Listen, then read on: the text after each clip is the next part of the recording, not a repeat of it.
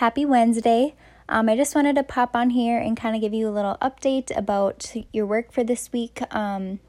Obviously, for reading, you have chapters 5 through 8.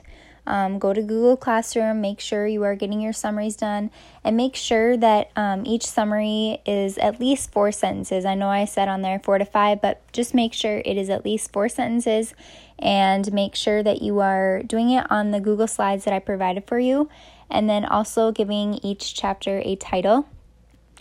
Also, make sure that you are checking in for Mr. Schindler for math.